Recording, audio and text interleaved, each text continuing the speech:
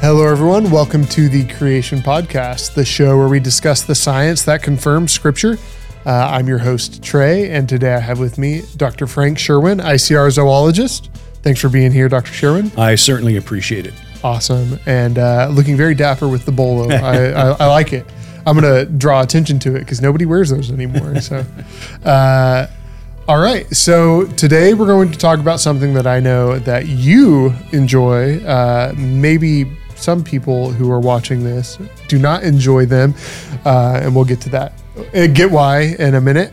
So there's a lot of animals on this planet. And when I say a lot, I mean a lot. I mean, we think of mammals, and there's actually like not that many mammals, comparatively speaking, to the rest of the animals on this planet.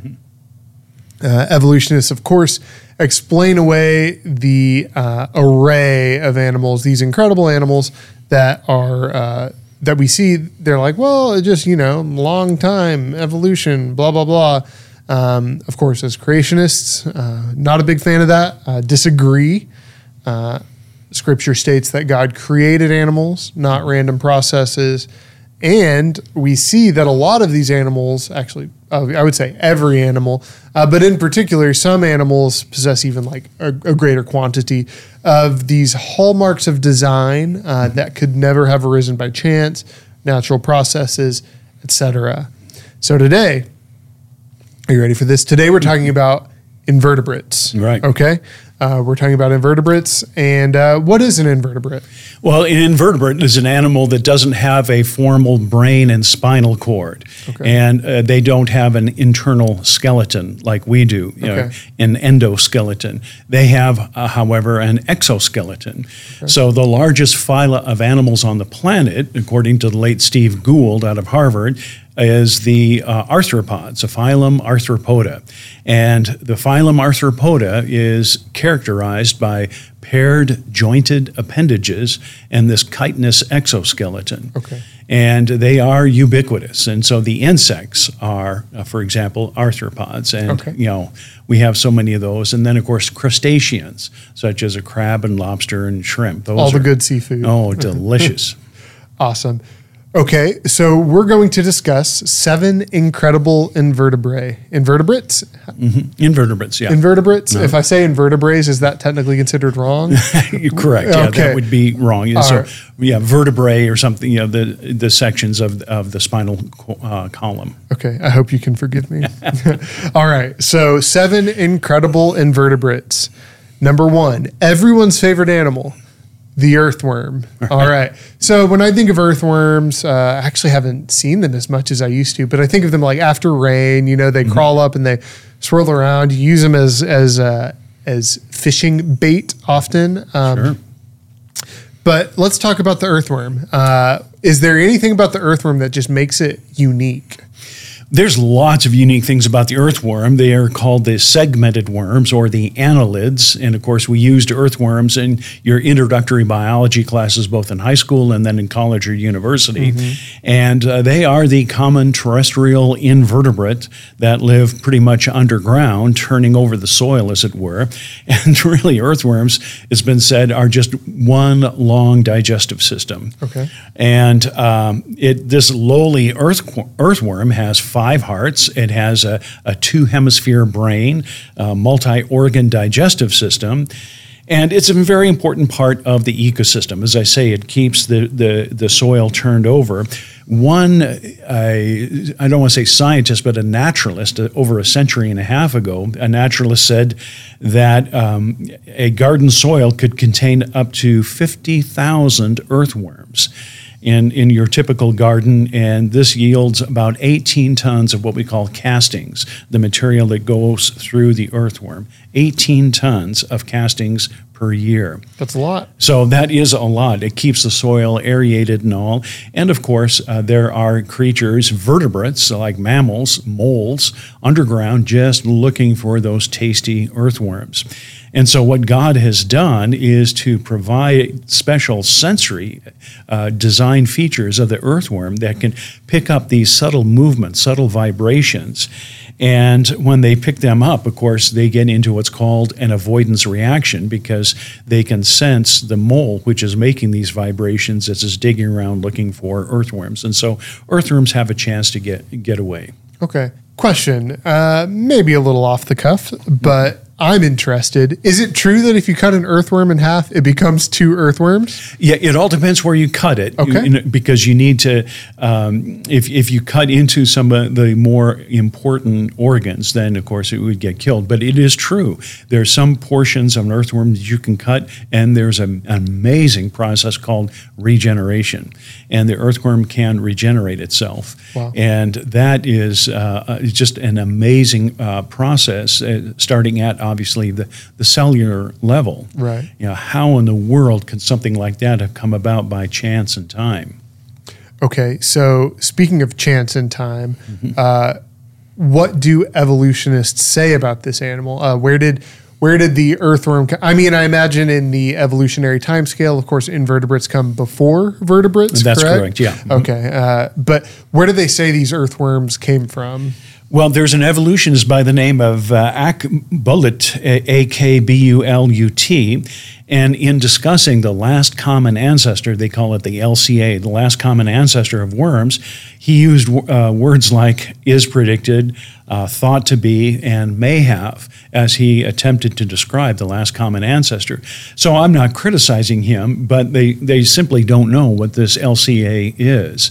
And we would maintain as creationists, non-evolutionists, that earthworms have always been earthworms. Right. And and they are just amazing. I didn't mention that they're strong, able to push about 10 times their body weight. Wow, yeah. And newly hatched, if you will, baby earthworms can push 500 times their own body weight. Wow. Yeah. And so the incredible features of an earthworm are just amazing. Also, it's very hard to pull an earthworm out of the soil. When you see one, you start to pull it, and you see a red robin that has an earthworm and it's trying to pull it out of its burrow there. Well, that's because of the design feature of an earthworm that has hair-like projections coming out called setae. And these setae dig into the soil from the side of the earthworm, and that earthworm stays put. It's locked in place. Yeah, that's it. It's locked there. So just amazing creatures. Oh, okay. Awesome. Yeah. Earthworms, everybody's favorite animal. Now we're going to go to one of my favorite animals, particularly because they're delicious. Sorry to any shrimp who are listening. We're going to talk about the shrimp. So I've heard shrimp called the cockroaches of the sea. That doesn't sound too appetizing, but I think that they're pretty cool. They taste good. I love to get them fried. But they're not just food for humans, right? They serve a purpose. They have their own life cycle. What about a shrimp makes it unique? Well, shrimp are simply that. They are not only unique, but of course they're harvested, for example, in the Gulf states, the Gulf of Mexico. The Gulf states produce about 244 million pounds of shrimp per year. That's a lot. Yeah, and there's just a lot. And there's over 2,000 different species. But you're right in that shrimp are an important part of the food web and the kind of the basal part of the ecological system in the ocean. And so there's all sorts of very unique crustaceans or shrimp. And one of my favorite shrimp is the snapping shrimp. And you can watch it on YouTube. So all you have to do is type in snapping shrimp. They have what's called asymmetrical claws. And the larger of the two asymmetrical claws can produce a snapping sound that's louder than a gunshot. But it doesn't stop there. It can create shock waves capable of breaking aquarium glass. Wow. And before people understood that these species of shrimp can actually do that, they were saying, well, I need an invertebrate in my saltwater aquarium. Right. And they would unknowingly get some of these snapping shrimp and come home at the end of the day to a living room full of salt water. Yeah. And all of their prize fish are dead. All their prize fish are dead. And people have actually picked up a snapping shrimp and gotten a very serious injury. Wow. Because some scientists call this snapping shrimp possibly the most dangerous creature on Earth. Wow. Yeah, just because it is so devastating in what it can do. But zoologists recently discovered a claw joint called a cocking slip joint. Cocking slip joint in this snapping shrimp.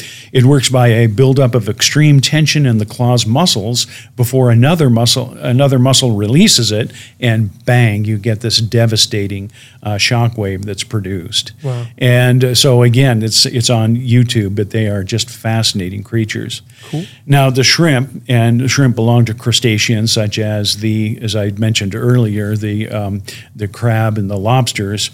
The evolutionists use molecular characters, that is protein and DNA, those are the molecular characters, that differs considerably from those based on gross anatomical or morphological characters. So you have the DNA and protein, that's a molecular characters that give you an evolutionary idea of the crustaceans, which include the shrimp. But then over here, you've got these gross morphological features that gives you a different explanation for the evolution. Mm-hmm. Now, if evolution were true, the two should coincide, but they don't. You have to choose one or the other. Okay. Is there a quote unquote last common ancestor for the shrimp? Oh yeah, they hypothesize, they suggest it's simply theoretical that there is a LCA, a last common ancestor for the crustaceans, but it's still unknown. It'll always be unknown. Right, because it doesn't exist. Yeah. Do we find shrimp in the fossil record? Yes, we do. As a matter of fact, there was a shrimp found I'd say about 10 years ago in Oklahoma, of all places. So they have this fossilized shrimp in Oklahoma, and one of the authors took this fossilized shrimp and he compared it to a frozen shrimp that you can get at the supermarket. The two look identical. I mean, just identical. And of course, millions of years are tacked on to this fossil shrimp that they found in Oklahoma. But what we like to say so often at ICR is that shrimp have always been shrimp, fish have always been fish, people have always been people. Wow. So there's no difference between, because if you were to have those long years of evolution, you would assume that there would be some morphological difference between the two, right? Correct. And that's correct. Yeah. Okay. Wow. Next one. I know that this one's a lot of fun. So we're going to talk about the octopus. Now, there are a bunch of different octopi. Yes. Yeah. Okay. Octopus or octopi. Yeah. Yeah. There's a bunch of different octopi. We know, like, just from looking at them, that they're pretty unique from any of the other sea creatures. But let's talk about what specifically makes them unique. We, of course, think of, 8 arms, the little suckers, right? Mm-hmm. You know, maybe the ink, et cetera. Let's talk about the octopus.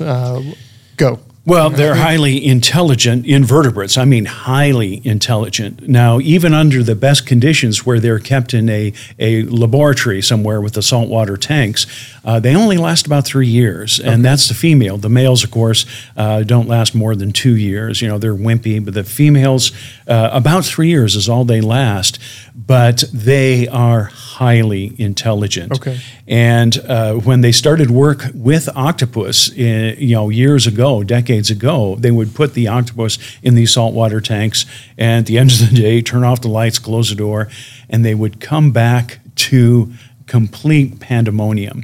The octopus, instead of bedding down for the night, they would get out of the tank, and they can get around outside of the tank. We find octopus being able to go from tidal pool to tidal pool when the tide is out, looking for invertebrates to eat. And that's exactly what these octopus do. When at night, when nobody's around, they get out of the tank and they play with the lights. They play with the light fixtures. They go ahead and open and close valves, and they're very dexterous in doing that.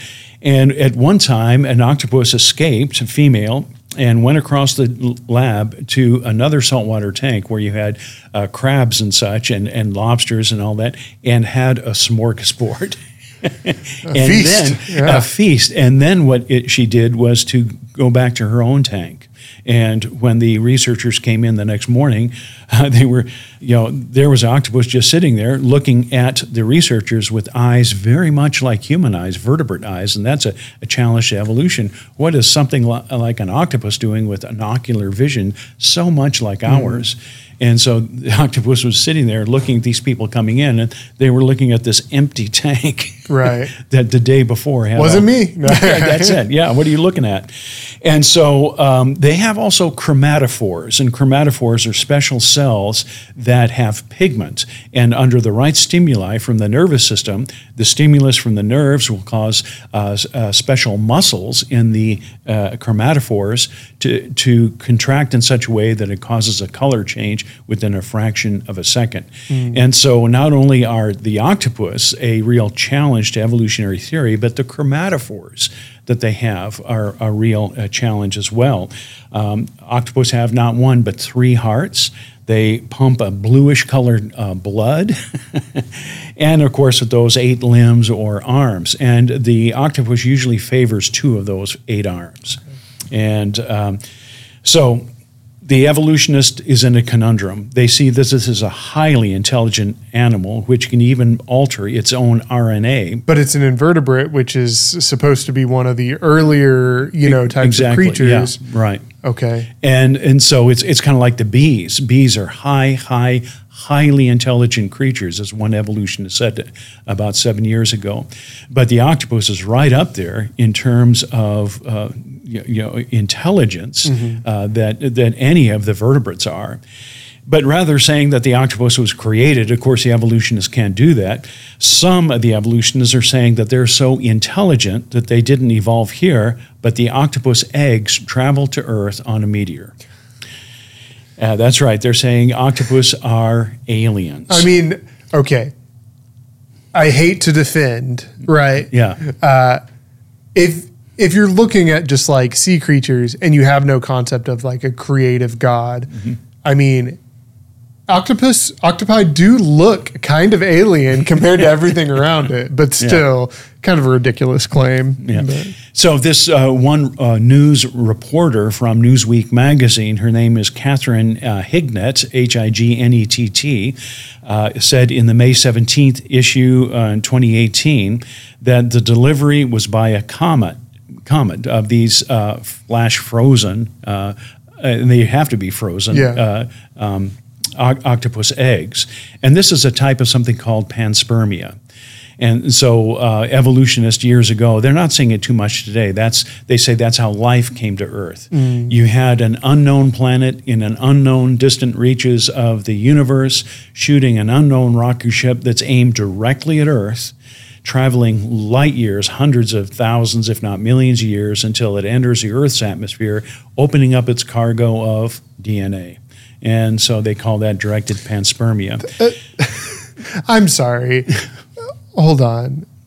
So we can't figure out evolution on Earth, so we just push the problem somewhere else? That's exactly it. Okay. That's exactly it. All right, continue. I didn't mean to interrupt. One of the co-discoverers of the DNA molecule, and he was co-recipient of the Nobel Prize, was Francis Crick, and he advocated that kind of idea, this directed panspermia. But 33 evolutionists from respected institutions have written this up, that octopus came from Earth on a comet. They wrote this up in the Progress in Biophysics and Molecular Biology. So it's not some kind of off the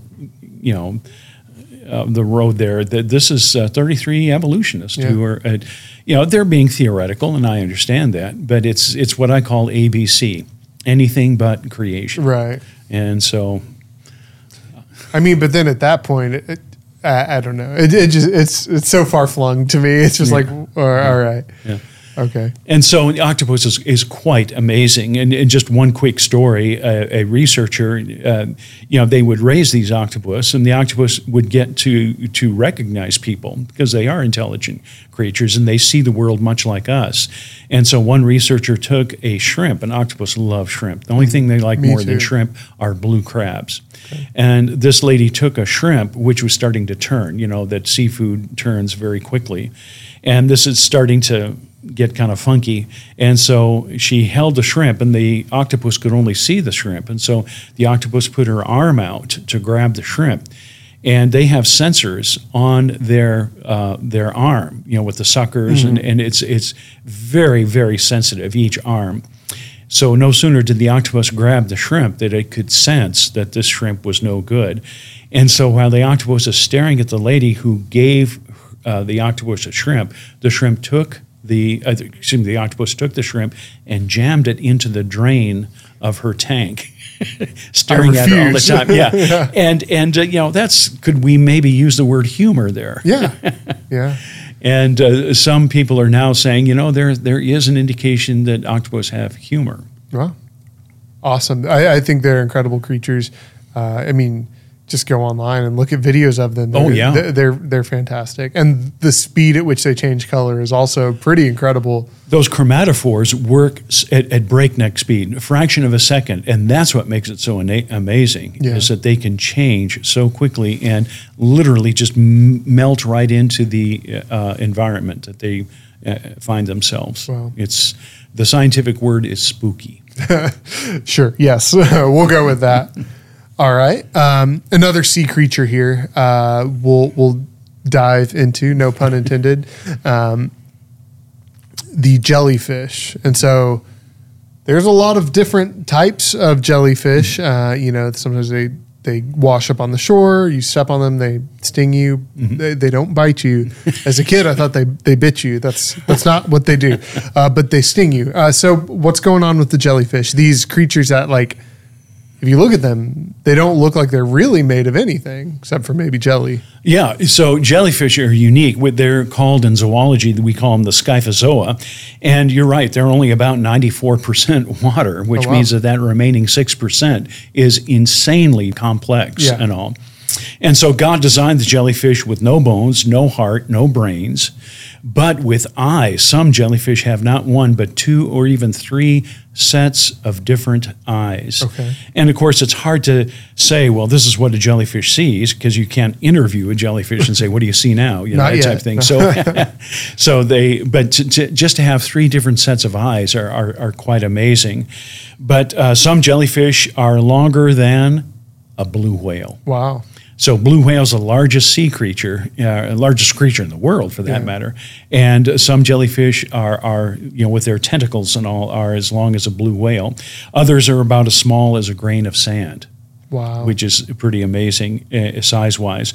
One species is designed with what they call a green fluorescent protein, a GFP. Now, this green fluorescent protein is widely used as a marker in cell biology, and it comes from the jellyfish. And specifically, they use the GFP in Alzheimer's disease research and breast cancer research. Okay. So this green fluorescent protein is quite important, and it comes from the lowly jellyfish.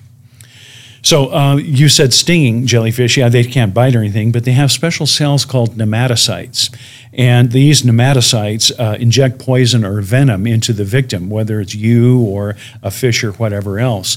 But when you look at a nematocyst, and again, you can go online and look at these things, it's just one cell that has a hair trigger, and once that hair trigger is initiated, it sends a spiral, very wicked-looking barb through the cell right up into whatever it brushed up against it. And of course, inside of this barb is some poison. And so you probably wouldn't even feel it, but multiply that several dozen times, hundreds of times, and you got something that hurts quite a bit. Can they kill you? Well, the box jellyfish of the South Pacific, specifically the area around the Indian Ocean, can kill you, and it attacks the system in regard to our heart, the cardiac conduction system. And so, the box jellyfish, and they are very tiny, very small, but they pack quite a punch. And it's the box jellyfish, which is kind of square in shape. And that's unique because squares in nature are very, very rare. Not something there's, for example, square bacteria that look like microscopic saltine crackers. But the box jellyfish is kind of square, and it has this very devastating venom, and it has 2 sets of eyes.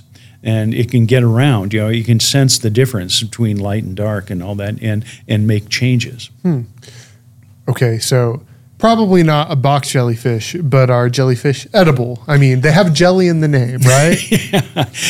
Good question. Are jellyfish edible? And the fact is that these sea turtles love jellyfish, and they don't seem to be affected, by eating jellyfish. And obviously, we still have these big old sea turtles, and so they're doing just fine. But they eat jellyfish, and you think, well, 94% water, you'd have to eat quite a few to get any kind of sustenance. That's a good point. Yeah, but they do, and they keep the jellyfish population down. So, and yes, people on occasion eat jellyfish as well.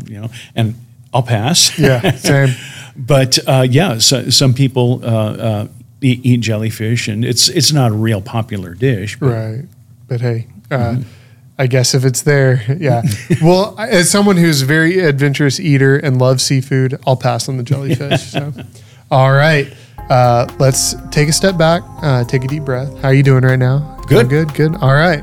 Well, it's time for our random science question of the day, okay? This one's kind of a unique one, but we'll see what you have to say about it. Let's say you could build your own invertebrate, okay? And let's just assume that all the pieces work together.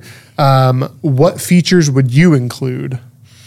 Well, as a zoologist, I would have to kind of go down the laundry list of features that we find in invertebrates to begin with. That's all we have to go by. Right. And so that would obviously be something that would be irritable. In other words, it could sense its environment, irritation. It also would have to be able to break down food or utilize some kind of energy source. And, like a car uses gasoline or electricity and all that. And so that's what this would have to do. It would be nice it could be able to reproduce itself, although that's not, absolutely required, just if you want to build your own. Yeah, to build your own. And there's a number of facets and factors that would be included to have your own creature that could sustain itself in the environment. And so, it all depends whether you're going to build something that lives in the water or on land. And so, okay, pick one. Oh, okay. Well, I'm probably on land. On land, yeah, all right. Because water, you have to choose between salt water and fresh water, and of course, then you'd run into corrosion problems and all. And so, how many legs would your invertebrate have? I would say 6 to 8. 6 to 8. Yeah. Okay. Because 4, that'd be all right, but you have 2 extra legs that could give you a little bit more stability. Okay. So we're talking some form of arachnid. Yeah. So Dr. Sherwin's build your own invertebrate would be an arachnid. Got it. Okay. Venom? Yes. No. Well, venom probably just that'd be kind of interesting. Yeah. You use a form of something called carboxylic acid, which is what you find in for example, ants or whatever. Okay. And that's what gives ants their powerful sting. Oof. Okay. No. Maybe not deadly, but able to defend themselves. Exactly. Yeah. Okay. Raise a welt. All right. Well, my invertebrate would be completely useless, but it would look really cool because I don't know what it needs to survive. So we'll go with yours. All right. All right. Well, thank you for engaging in that thought experiment with me. Sure. Okay. We'll dive right back into it. Trilobite. Trilobites we have a bunch of fossil trilobites. When I think about trilobites, I think, fossil trilobites. What is this creature? Because it's not one that you like. When you talk about a jellyfish, everyone kind of knows what you're talking about. Yeah. But let's talk about a trilobite. What is it? What makes it unique? Etc. Well, trilobites are very fascinating creatures, and they're found at the lowest level of what we call the geologic column. They're found in the Cambrian and the Ordovician systems, basically. And because they're ocean bottom dwelling creatures, that's what God designed them for, we would find trilobites in the lowest levels of the so-called geologic column. Now, we believe the geologic column was formed over the Genesis flood, that year-long flood that occurred about 4,500 years ago. And if you had a flood of sediments that covered the earth, then logically it would be that trilobites would be buried first because, as I say, they're ocean bottom dwelling creatures. Right. Now, evolutionists corrupt this by saying, no, trilobites, when life was first getting started on this planet over a half billion, with a B, half billion years ago. However, when you look at a trilobite, you're looking at something very, very sophisticated. Okay. As one paleontology teacher told his class, and my friend Gary Parker talks about this teacher, who was an evolutionist, this was years ago, he said to his class, don't let anybody tell you that trilobites are simple creatures. And he was an evolutionist who said that. Now we understand in the 21st century, trilobites are horribly complex. Even more so than back then. Yeah, right? Exactly. Yeah. Because first of all, trilobites are arthropods. They have paired jointed appendages, and they have this chitinous exoskeleton, like, for example, a Texas roach has. And when you step on the roach, it pops. Yeah. And so trilobites, they come in all sizes. They get the size of your thumb to the size of your hand, and maybe even a little bit bigger. Okay. And so one authority on trilobites is a guy by the name of Niles Eldredge out of New York, the American Museum of Natural History. Niles Eldredge is no creationist. He's not written one, he's written 2 books denigrating and attacking creation science. Well, as I say, Niles Eldredge is a world authority on trilobites, and so if he really wanted to make a case for evolution, and since he's an authority on trilobites, he would simply tell the reader, here's how trilobites evolved from a non-trilobite ancestor. But he didn't say that in either one of his books, which I find kind of strange there. But as I say, trilobites have always been trilobites. They're found on the lowest level of the geologic column. They are arthropods. And how do we know so much about trilobites? How do we know the detail, like, for example, their eye anatomy? Well, wait a minute. If trilobites had been extinct all these years, we would say thousands of years. Evolution is to say 500 million years. Right.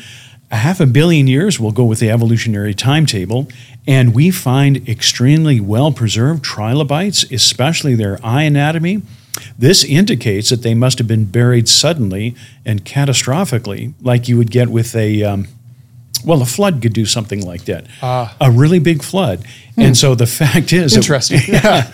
And so we have these trilobites with this well-preserved eye anatomy because they were suddenly buried and very, very quickly. And so they have a double lens system.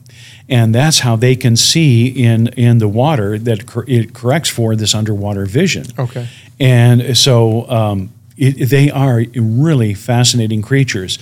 All sizes, all shapes, but 100% trilobites nonetheless. And they are currently extinct. That's it. Yeah. Okay. They're extinct, and it's too bad because I would really like to see live trilobites. Yeah. But they really were fascinating creatures in what we call the pre-flood world. Okay. Awesome. We're on number, I don't know how to count. This is number 6. Echinoderm? Yes. Okay. So what is an echinoderm? Well, echinoderm simply means spiny skin. It's really taking Greek and Latin words together and putting a word together called echinoderm. And it means spiny skin. So when you pick up a sea star, of course, the first thing you notice, it's kind of rocky surface there.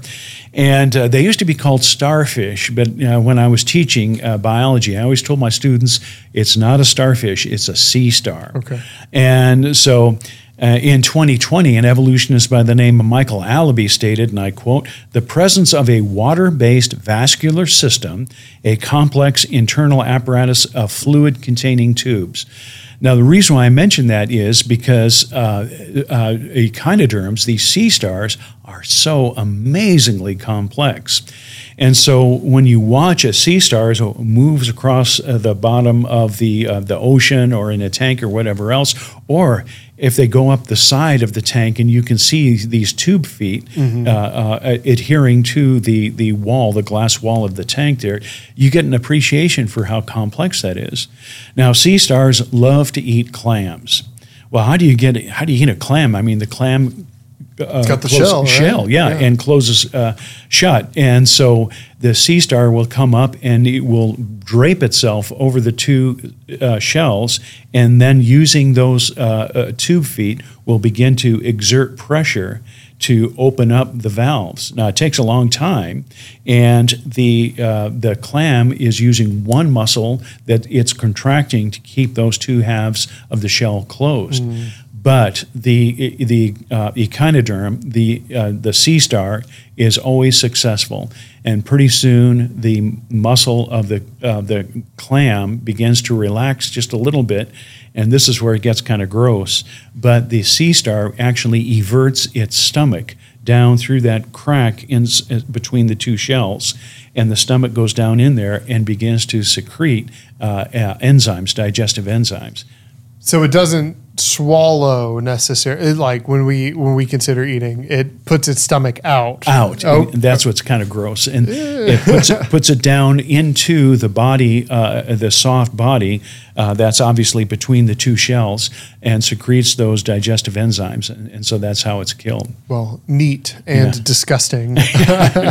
Now, sea stars are also able to undergo this process called regeneration as well, and regenerate. There's nothing simple about that. Those are very, very complex. So if it loses a limb, it would be able to regrow. Yeah, right. Okay.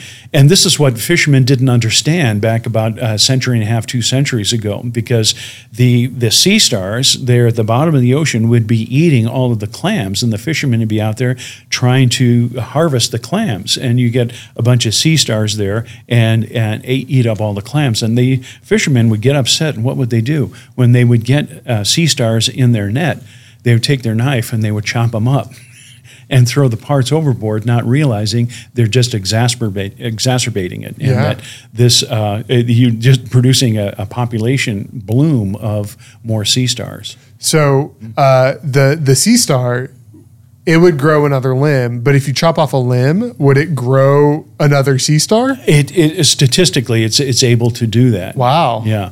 And so it looks kind of weird. Yeah. It doesn't look picture perfect or anything, but this is, they're just really unique animals. Yeah, that's wild. In 2022, evolutionist Daniel Hall of the Smithsonian said, and I quote, "Echinoderms possess a unique internal skeleton composed of thousands to millions of calcium carbonate components known as ossicles, similar to complicated three-dimensional puzzle."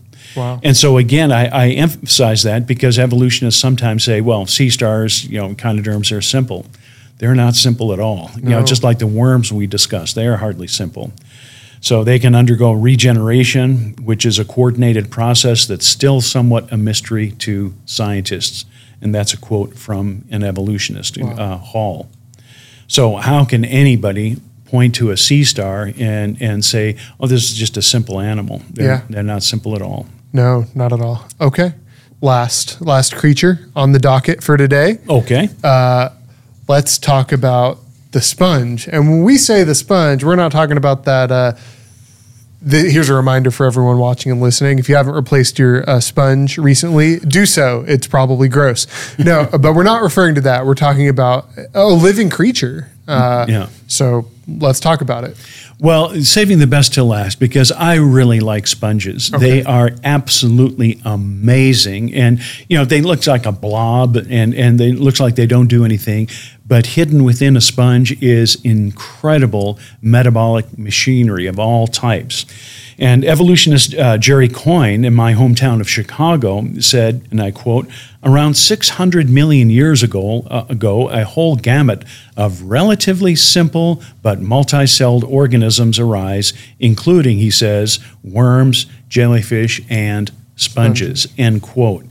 But the periphery, and that's what sponges are called, or the periphery, are exceedingly complex. If you took a cross-section through a sponge, you would find at least 4 very unique, very complex cells that are not found in any other animal. Which is weird because they would supposedly evolve into something or out of something. Yeah. Right? Okay. Yeah. And so these cell types, I won't go into the detail, but they're very, very complex.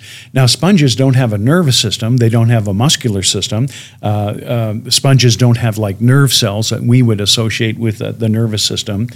And yet there is a response in the whole sponge. A whole sponge can respond to some kind of external stimuli. Okay. Well, how do they do that if they don't have a nervous system? If they don't have these, for example, nerve cells? And in 2020, 5 evolutionists said that there is excitation in the sponge by, they said, an unknown mechanism. Well, okay, if it's unknown, that's fine. I'm not criticizing the evolutionist.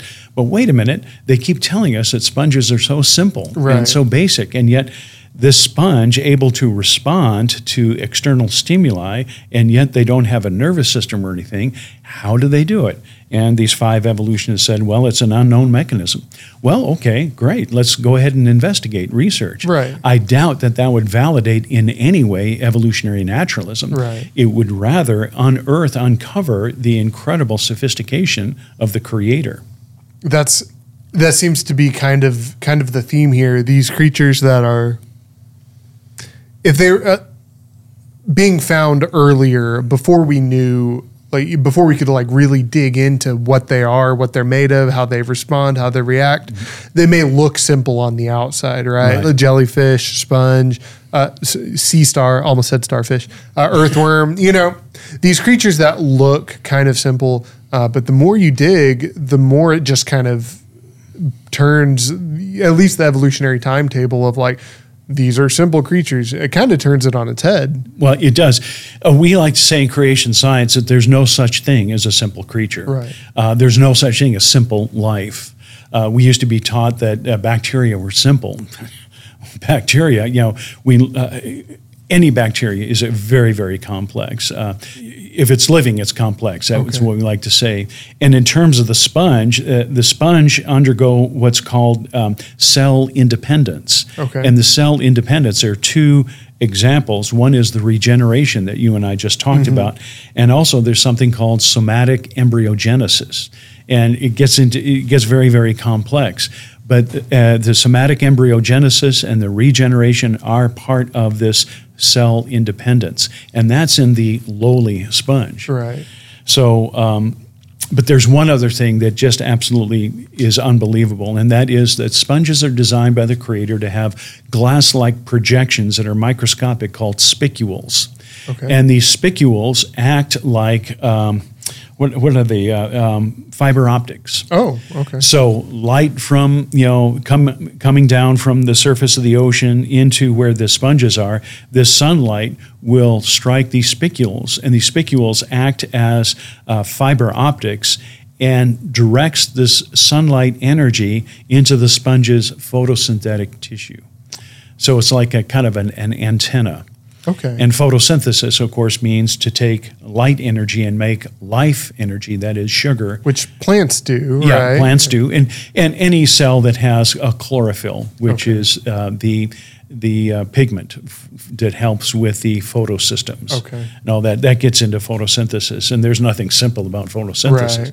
And yet, sadly for the evolutionists, they have to suggest that photosynthesis is the first form of metabolism or life. But the 2 photosystems, photosystem 2 and 1, that phosphorylates the various molecules, that's unbelievably complex. And some sponges, because they have the chlorophyll in a mutualistic relationship, can undergo this photosynthetic activity. Sounds like we'll need to have a podcast on photosynthesis at some point. Absolutely. Yeah. And the one thing that was said just 2 years ago in Science Magazine, volume 374, not one, but 13 evolutionists, the main author is a guy by the name of Musser, M-U-S-S-E-R, said in the pages of Science Magazine, I couldn't believe this, they said, these 13 evolutionists said, sponges represent our distant animal relatives, end quote. And I'm going, those 4 cells that I just mentioned there, they're unique to sponges. The only thing that sponges and people have in common is DNA. They both are programmed by the DNA molecule, but that's not evidence of a common ancestor. That's evidence of a common designer. Right. Okay. That makes sense. And it's just kind of wild to think, oh, we came from that, as different as it is, it's, yeah. Okay. These claims, and it's like, you can just look and see just like from the outside, how very different, but you look even deeper and it's like, oh wait, no, that's not just different. This is impossible. Right. Okay. Wow. All right. Well, if you had to pick one of these 7, which would be your favorite? Well, I think probably it would be a toss-up between the jellyfish and the sponges. Okay. So, yeah, I'll go with the sponges. Go with the sponge. Yeah, I want to do some work on that. Yeah, all right. Well, thank you for talking about these incredible invertebrates with me. If you had to wrap it all up into just a couple of sentences for our listeners and viewers, what would you have to say to them? Well, we have these two conflicting worldviews, evolutionism and creation, and we find that whenever we address life, whenever we see a life process, and by the way, life is very difficult to define outside of the Lord Jesus Christ, because the Lord Jesus Christ says in John 14 and verse 6, he said, I am the way, the truth, and the life. And so what I like to tell my students and my audiences is that however you define life, Jesus Christ must be in the center of that definition, because he is the author and the giver and the sustainer of life. And only he can give life. Life does not come from non-life. And so with the invertebrates, which are supposedly simple, we have seen here the past couple of minutes just how awesome they are in their complexity. And it points to not time and chance and natural processes, but plan and purpose and special creation. That is by the Lord Jesus Christ. Awesome. Well, thank you for chatting about these with me. Just having such a knowledge about these animals, it's just incredible to hear. And, I like to think, I know a lot about animals, but I don't. I'm humbled every time. So thank you very much.